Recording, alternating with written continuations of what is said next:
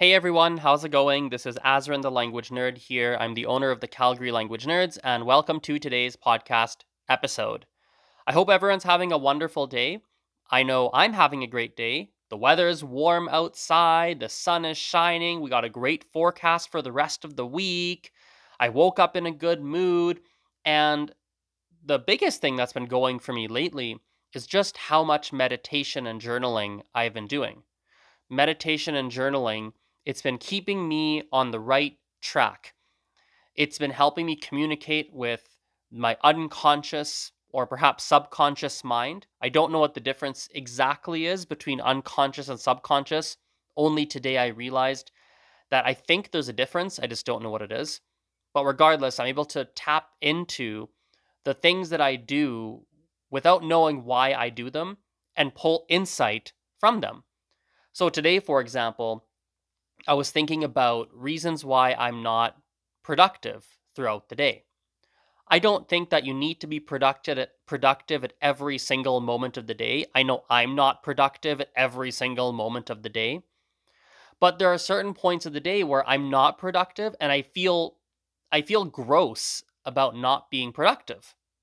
So what I was thinking to myself before I journaled, before I meditated on it, was I just thought, oh, I procrastinate too much. That was the surface level thought. But once I did my meditation and once I journaled, they go hand in hand. I realized it's not that I'm procrastinating too much. It's actually a far more specific problem. The more specific problem is that when I sit down to watch TV, I end up watching TV for too long. I watch more TV than what I initially intended to watch. That's the specific problem. It's not a problem of procrastination. Although I thought it was because I would be watching TV and I would think to myself, oh, I really need to get that email done, or I have to get this done, or I have to do that. And so I would be beating myself up for the last 25 minutes of watching TV, thinking I should have not watched the 25 minutes of TV.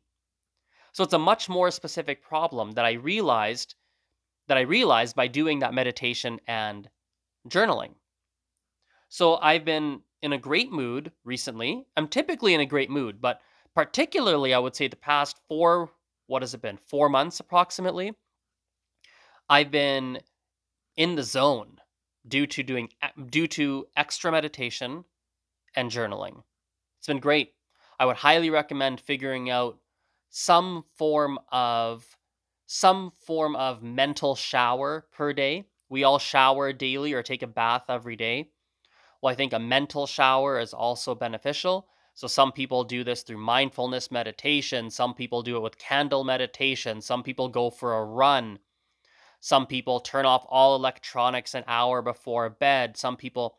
Everyone has something a little bit different that they do that allows them to keep their mental state in the best possible state that it can be in.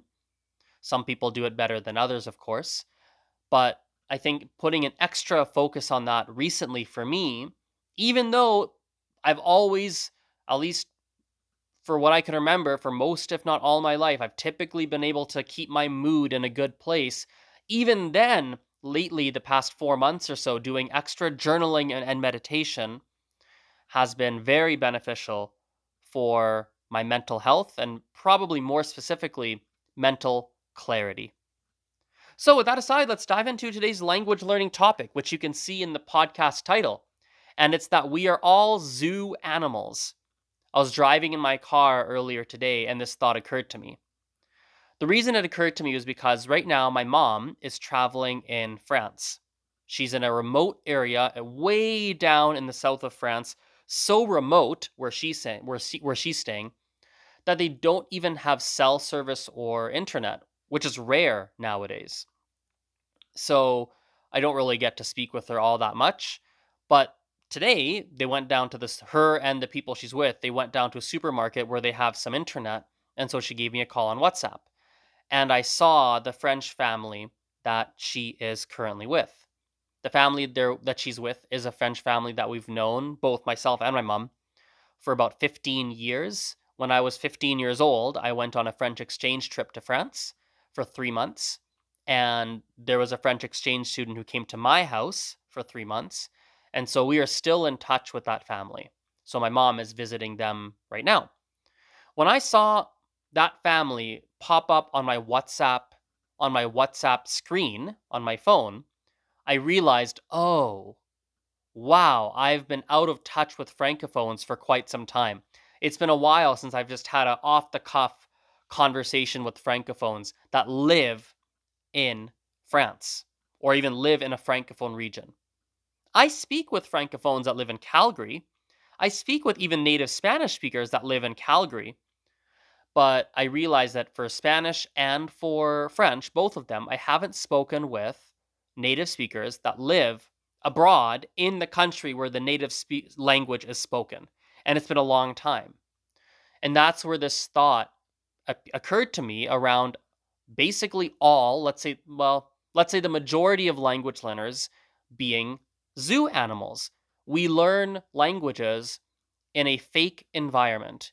We learn languages from the comfort of our home using apps, textbooks, other self study resources, classes, tutors, and all of us are removed from the wild, quote unquote, the wild meaning a country or region where the language that you're learning is actually spoken. And I'm not saying that's a bad thing. In fact, I think it's more just a reality. When we learn languages, we don't all have the luxury of being in a country or region where the language is spoken. We don't have the luxury of moving there or spending months and months and months and months and months abroad. But it did occur to me that we are all, in a sense, zoo animals because we are not completely immersed in the language that we're trying to learn, in the target language. So for me personally, the reason it stood out is because I speak French and Spanish very well. They are my two strongest foreign languages. And yet, every time I go to a country, I go back to a country or even visit a country. It doesn't even have to be go back, but every time I go to a country that speaks the target language and I haven't been in a country that speaks that language in a long time, it's almost like the language has evolved. It's almost like either things have changed or I have fallen behind a little bit. Maybe I've missed some of the new slang that's come out, or maybe there have been these 2 or 3% changes that have happened that I didn't know had happened. Or perhaps I fell into bad habits of speaking that I didn't even realize because I wasn't speaking with lots of native speakers. Because here's the thing, when you're removed from quote unquote the wild, lots of things change out in the wild. And you're just not necessarily aware of those changes. You can mitigate this to an extent by watching a lot of Netflix or TV or reading the news, but it's not the same as being in the country or a country where the language is spoken. I have a quick story for you. I have a friend from Peru. And I remember a few years back, we were talking about her trip to Peru because she lives here in Calgary. And she goes back to Peru once every few years, something like that. And I remember a few years back, she was just about to go on a trip. In fact, no, I'm sorry. She had just come back from a trip to Peru. And I was asking her about it. And one of the first things she told me, aside from seeing her friends and things like that, one of the first things she told me was, it's funny how much Spanish has changed. She's born in Peru, lived in Peru, grew up in Peru, moved to Canada as an adult who had already finished university. In fact, she'd already been working in Peru for a number of years as a teacher before moving to Calgary. So she's spent, 90% of her life in Peru, something like that. And yet, even then, after being out of the country for a few years, when she went back, one of her first comments was, wow, it's funny how much Spanish has changed. She would be hanging out with her friends and they would say things that she just didn't know what they meant. Or she would speak and her friends and family would say, whoa, you have an accent. You don't sound like you're from here anymore. Or, oh, why did you say that? That's kind of weird. Or she would forget little words here and there. This happens when you're out of the wild, in other words, a country that speaks the target language, you start to lose it a little bit. Here's another story. I know a guy from Egypt. He's been in Canada for a long time now. He's been here, I want to say he's probably been here for maybe 10 years, 15 years. I'm not exactly sure, but it's been more than 5 years, let's say. And I would not be shocked if it's been 15 years. If I remember correctly, he came here in high school and he's already, well graduated university. He works full time, so on and so forth. So he's been here for a long time. And he told me the story where he went back to not only Egypt, where he's from, but he went back like 2 streets from the house he grew up in. And he was getting a haircut. And he's talking to the hairdresser. And this is a place he's been to before. And the guy goes, "Oh, my friend, so where are you from?" And my friend, the hairdresser, says this to my friend. And my friend says, I'm from Egypt. What are you talking about?"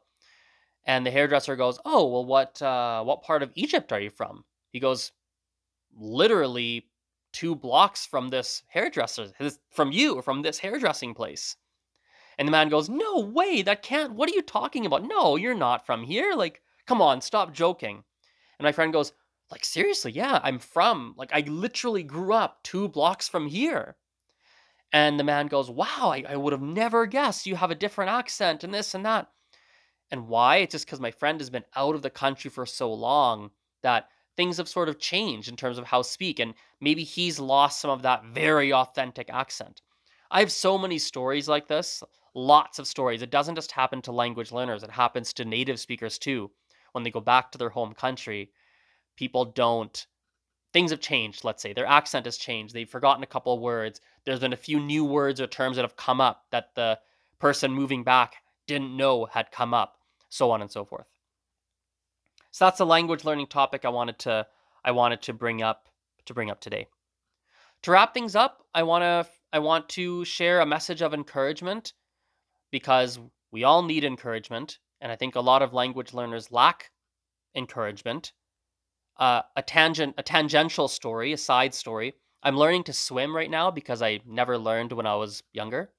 So I take swim lessons once a week, and I remember in the very first swim lesson, they're private lessons. In the very first swim lesson, one of the biggest things I was craving from the instructor is feedback and encouragement. Feedback and encouragement. Like, I didn't know if I was doing things right or wrong. When I do a back float, I know it's not right. It doesn't feel right. My feet are sinking and it doesn't feel right. But I want to know, like, what was good about that? What was bad about that? Was that good? Like, am I getting better? And I would ask her, like, how did I look? Did my arms move the right way? Why is water going in my nose? How do I stop it? Oh, I got to do that. Oh, did I do that right that time? Oh, was that wrong? Huh, that didn't feel right. Can you coach me on that? Like, I wanted lots of feedback and encouragement. The feedback could be constructive criticism, of course, and that's important. I was looking for that because sometimes I feel like I look I just don't know if I look dumb or not. I just don't know if I'm doing it right. I would love to know, both good or bad, but I also think the encouragement is was very important.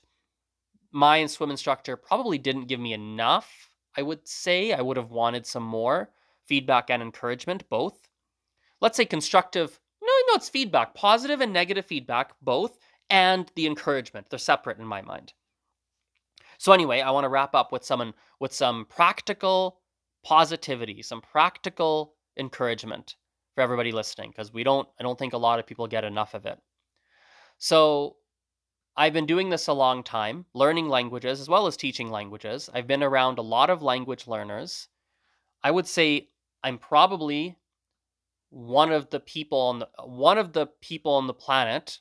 I don't know if this is audacious to say, but I'm probably one of the people that is the most immersed in foreign language acquisition, and one of the people that is the closest to the actual language learner.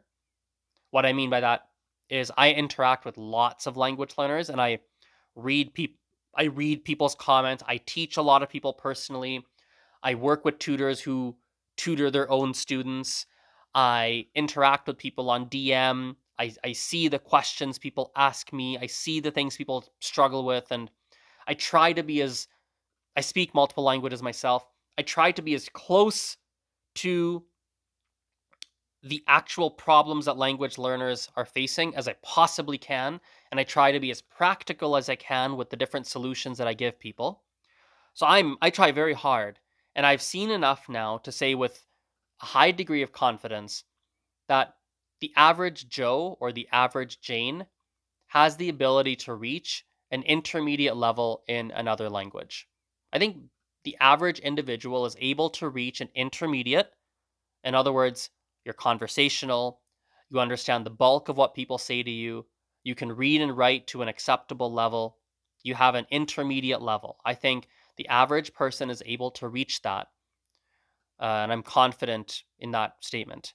If you already have an intermediate level, then I have some great news for you.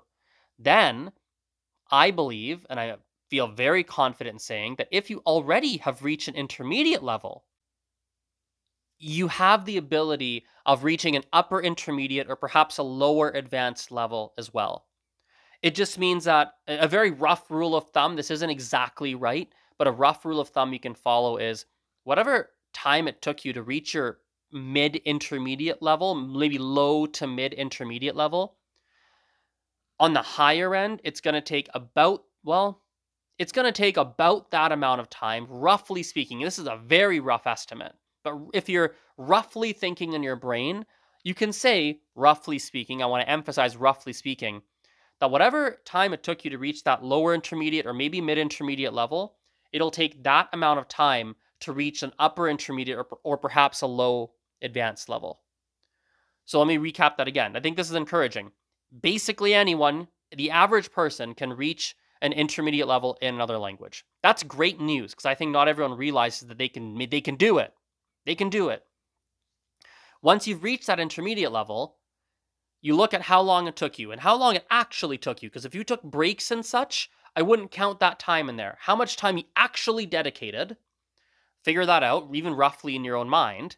Well, that amount of time is about how much time, maybe a little faster, could be faster, but that's about how much time it would take if you chose to reach an upper intermediate or perhaps a low advanced level.